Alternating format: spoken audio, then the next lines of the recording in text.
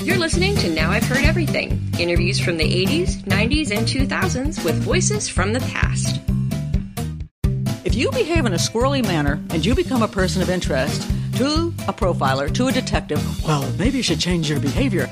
Nobody's saying you did it, but you sure look like you could have done it. Criminal profiler Pat Brown. Today on Now I've Heard Everything, I'm Bill Thompson.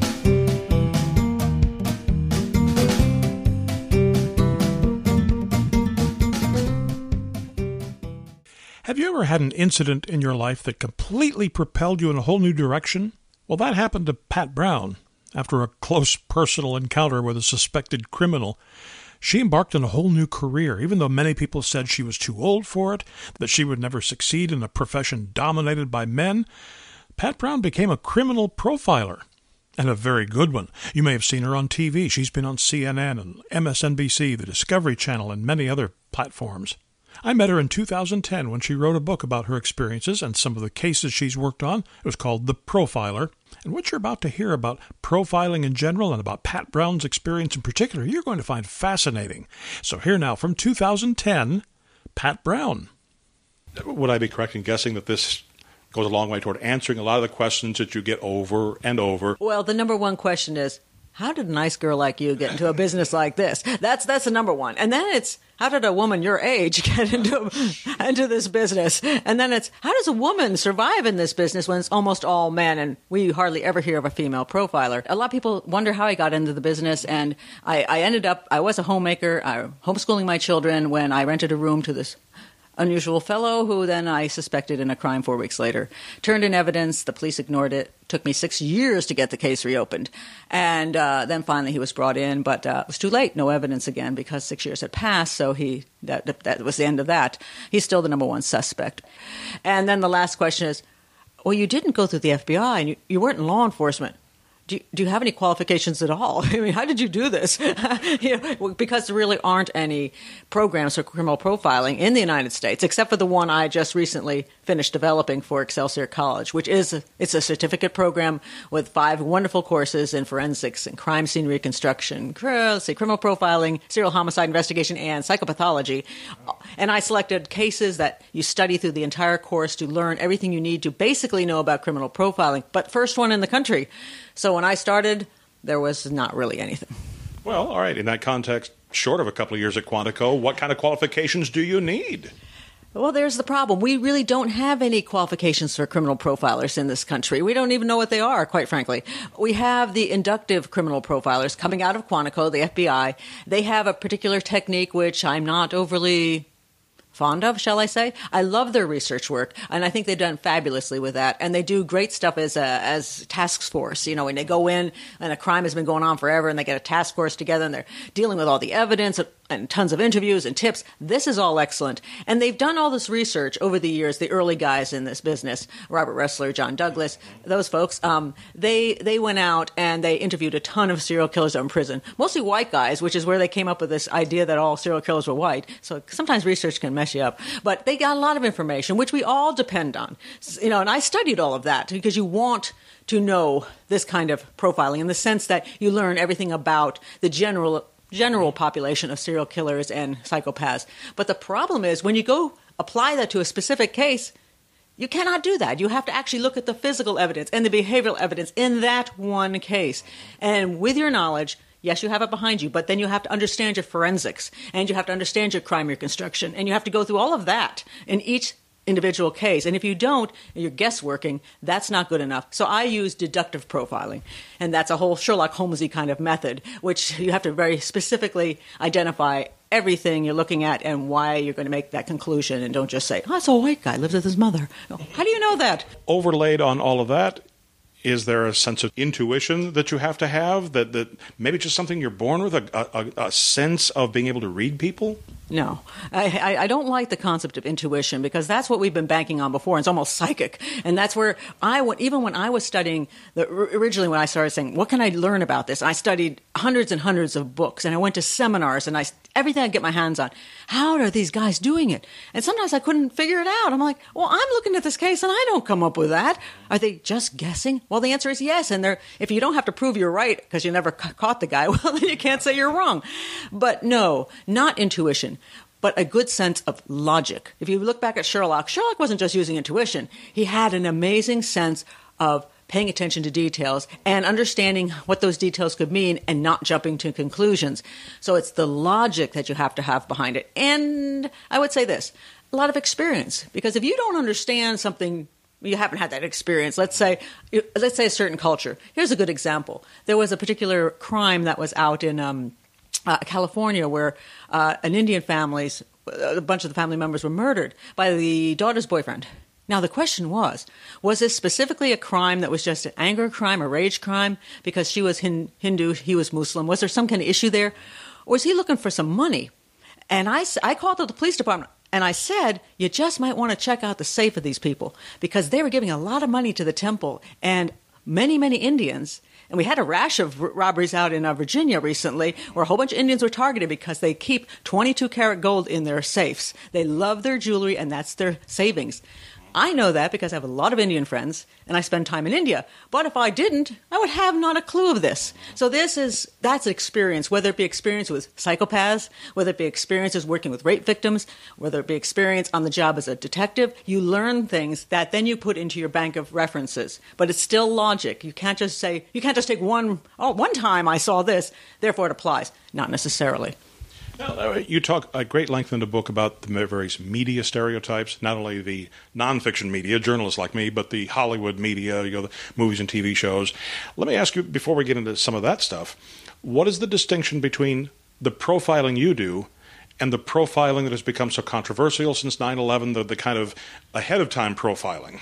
We're talking about racial profiling in that particular sense with 9/11, that how do you look at somebody and decide whether they could be a terrorist, and should we stop them at the airport? There was an interesting incident with the very, very famous Bollywood actor Shah Rukh Khan. He was coming through New Jersey, and they stopped him because he looked Indian, which he was, and he is Muslim, which he is, and they dragged him off and they gave him like this hour-long grilling, and he kept saying, but I'm Shah Rukh Khan. I mean, I made 60 films. I'm the most widely known actor in the world, except in America.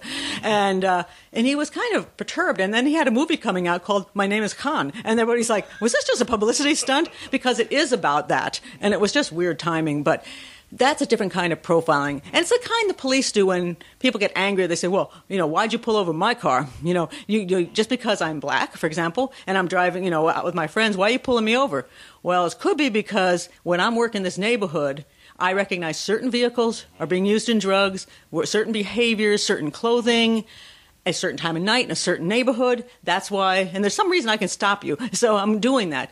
But it usually is because they've had so much experience that maybe they're looking at 90% of the time, this is what it turns out to be. But, not always. So I say, you have to be careful with it, because you don't want to just say, I'm going to look at you because you happen to be, like, for example, Shah Rukh Khan. You're just because you're Muslim. Well, he's also famous, so get over it, But, if I always use this example, if I'm walking down the street and there's two groups of men, and I can go to the right or I can go to the left, and on the right side, I being white, I can say, oh, look, there are people who look like me over there. There's 10 white guys, and on the left side, there's 10 black guys. But the 10 white guys on the right look like thugs, and the 10 guys on the left are Jehovah's Witnesses dressed in suits. I'm going toward the group of black gentlemen. And it has nothing to do with race. It has to do with how I perceive the safety factor. But it also comes back to what you were saying a moment ago about your experience, your knowledge. I mean, you understand in that case, more than likely, Jehovah's Witnesses are law-abiding people who are not likely to mug you. The guys who look like thugs probably will. Exactly. They probably, at least a higher percentage. So this is what this kind of we call racial profiling, cultural profiling is. It sometimes is a necessity. I mean, we do have to make decisions sometimes in a very small amount of time, so we have to do that. But we don't want to just do that with absolutely no reason behind it, or to simply generalize about everyone for no reason. My profiling is strictly looking at cases, doing casework, looking at homicides and trying to determine what occurred at the scene, what went down, what behaviors were there, what the evidence shows, and who might have done it, and help get better investigative leads. And that's what I'm also training law enforcement to do, to get them to do that when the case is young, and so there might be still some evidence. After the short break, Pat Brown explains the fundamental difference between what she does and what the movies think she does.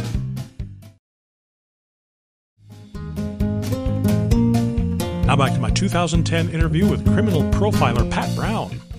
What you describe in your book sounds actually so much more interesting than what I see in the movies, where the profiler comes in, you're looking for a 34-year-old white male who drives a Chrysler Imperial, and his mother's last name was Snyder, versus what you do, which is meticulously putting the puzzle pieces together about a case that could be months, years old, and finally, when everything comes together, it's all like all the tumblers in a lock. You got your guy. It actually is more fascinating, but for some odd reason, they've gone down this other road, and they want it to be more glossy. And of course, you have to have a chase in there someplace as well. But I think they like the psychic part of it, where they want you to think that somehow the profiler is melding their mind with a serial killer, which is interesting because people ask me that. Well, you get inside these killers' minds. No, I actually don't get in their minds. I just study their behaviors and their actions. And do you have like bad dreams at night? And do you get freaked out all the time? I'm like, no, actually, no. And they go, maybe something's wrong with you. But no, it's because, I understand what I'm looking at. And I know what the work is, how useful the work is. So you don't get all sucked into that kind of Hollywood, having psychological problems. Like, Jodie Foster when she, was it Jodie Foster? Oh, yeah, was it? In Silence of the Lambs. And, she goes in to speak to, what's his name? I'm over 50. He gets to be what's his name. But anyway, what's his name? So she goes in. Fava Beans and Chianti guy. Yeah, exactly. She's off with him running now. I think she's off on a little bit holiday or someplace with him. But anyway, she goes in and he looks at her and he reads her mind really well because he's a manipulative psychopath, so he's really good at it. And he goes, I see you have this problem. You hear the lambs, don't you? Bleating still. Meh, meh. I'm thinking, fire the girl. She's having problems. If she can't handle this and she's having problems from her childhood, get her out of there quickly. All right, well, let me come back to something that you alluded to a few minutes ago.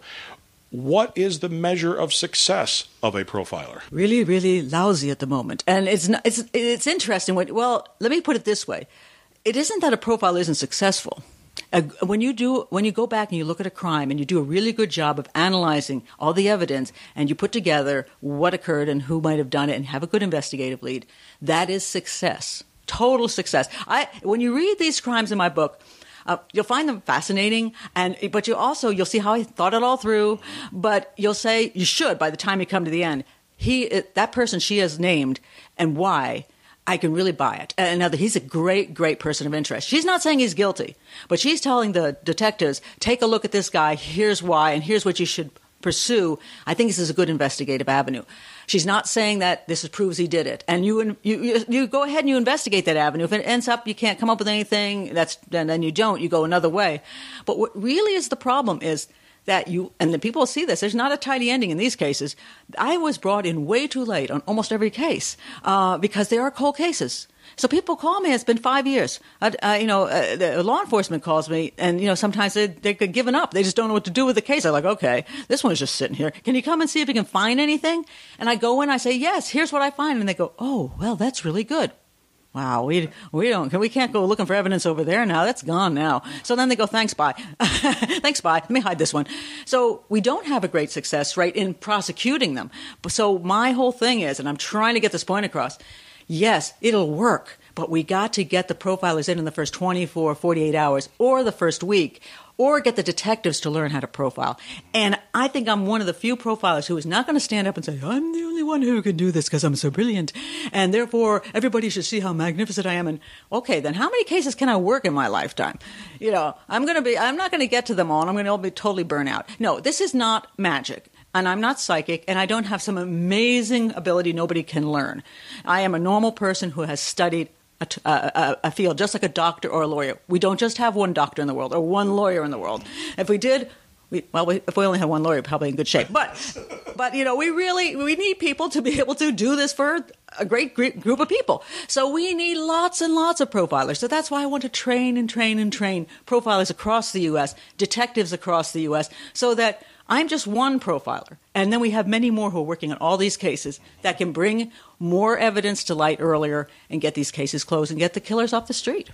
Now, when you mentioned some of the real cases that you worked on, maybe we should point out, apparently some people are missing the small type thing at the beginning, the disclaimer that you changed the names. You're not actually potentially libeling people by naming them as the suspect in a crime. There was a small unfortunate point here where, and I have to say, I had the same problem. I opened up my own book and I started reading it. I went, where's the page in the front that says I've changed all the names and the locations? And I couldn't find it. It is on the copyright page in the small letters. I don't know quite why that was done, perhaps because it had something to do with legal stuff. And that maybe was where the legal team wanted it. But yes, all the names, except for a few, have been changed in the book, and we've changed locations and mixed up a little bit here and there so that it's not obvious necessarily. But these are all real cases. These are absolutely all real cases, every one of them that I worked. And I do say this is where I end up with this, but I state over and over again, just like any detective or any person when we're talking on television saying, I think that guy looks pretty squirrely, doesn't mean that he did it. I mean, I think of it this way. If you behave in a squirrely manner and you become a person of interest to a profiler, to a detective, or to the general public, well, maybe you should change your behavior. Nobody's saying you did it, but you sure look like you could have done it. So all the people in the book that I have come up with as possible suspects, persons of interest, are just that. I'm not saying they did it. I'm saying this is my theory of the case. It's only a theory. I'm not saying that anybody has done it. Now, you have to go through a court to prove something. But you did act kind of squirrely, so that's why you end up in that position. Wouldn't it be cool if in subsequent editions you were able to say, since the first edition came out, we've solved this case, we've solved that case, we've solved this other case?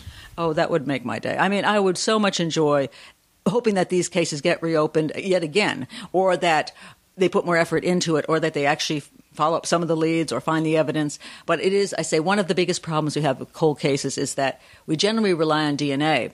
And if you actually look at cold case departments and all of a sudden they say, we solved 2 cases this year. Well, basically you got a hit in the DNA bank. Isn't that what happened? You went back to a case that was 30 years old. Your killer didn't know about DNA banks back then and didn't think you'd ever come near him. So he didn't use a condom.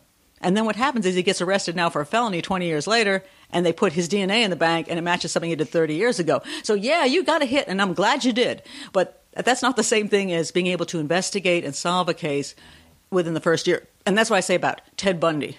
You caught him, but how long did it take you? Green River Killer, 40 years? Hello, that wasn't too successful. Or BTK, 31 years? Yeah, we got him. Yeah, but how many people died before you picked him up? Now he's got his new old age home in the prison, so he doesn't have to pay his retirement bill. So that's basically what's happened. So that's not a success to me. I'm glad we got him, but that's luck. Luck is fine. Don't ever knock luck. But we want to increase our odds of catching these killers early by having skills and techniques that catch them rather than just luck. I want to tell people that it doesn't matter how old you are, because I was over 40, whether male or female, in a field that you're not so acceptable in, whether you come from a background that doesn't match where you want to go. Don't give up on yourself. I mean, you can if you try and think outside the box and work at it and really never give up working at it, because it won't come that quickly. My dad always said everything takes 3 times as long, costs 3 times as much, and he was damned right about that. So I might have liked to have done this in 5 years, but it took me 15 years and drove me broke. But hey, I'm making progress, huge progress, and that's what. I want to tell people they can make a difference in society, no matter who you are. Just eat well, try to get some sleep, and try not to do stupid things to get you killed. And then you might live to... Don't act squirrely. And don't act squirrely. But then you'll have many, many years to accomplish things, so never give up. Pat Brown is 67 now and still profiling the bad guys. And you can find easy Amazon links to Pat Brown's book at our website, heardeverything.com. And while you're at heardeverything.com, be sure and listen to my interview with the woman who was the last lawyer to represent Ted Bundy, my 1994 conversation with attorney Polly Nelson. It's easy to show compassion for people that are deserving, but true compassion is shown when the subject is undeserving. And Ted seemed the least deserving of all. And, of course, we post new episodes here every Monday, Wednesday, and Friday. And you can find us on all major podcast platforms. And thanks for listening. Next time on Now I've Heard Everything, the woman who turned her passion for weight management and fitness and nutrition into a multi-billion-dollar business.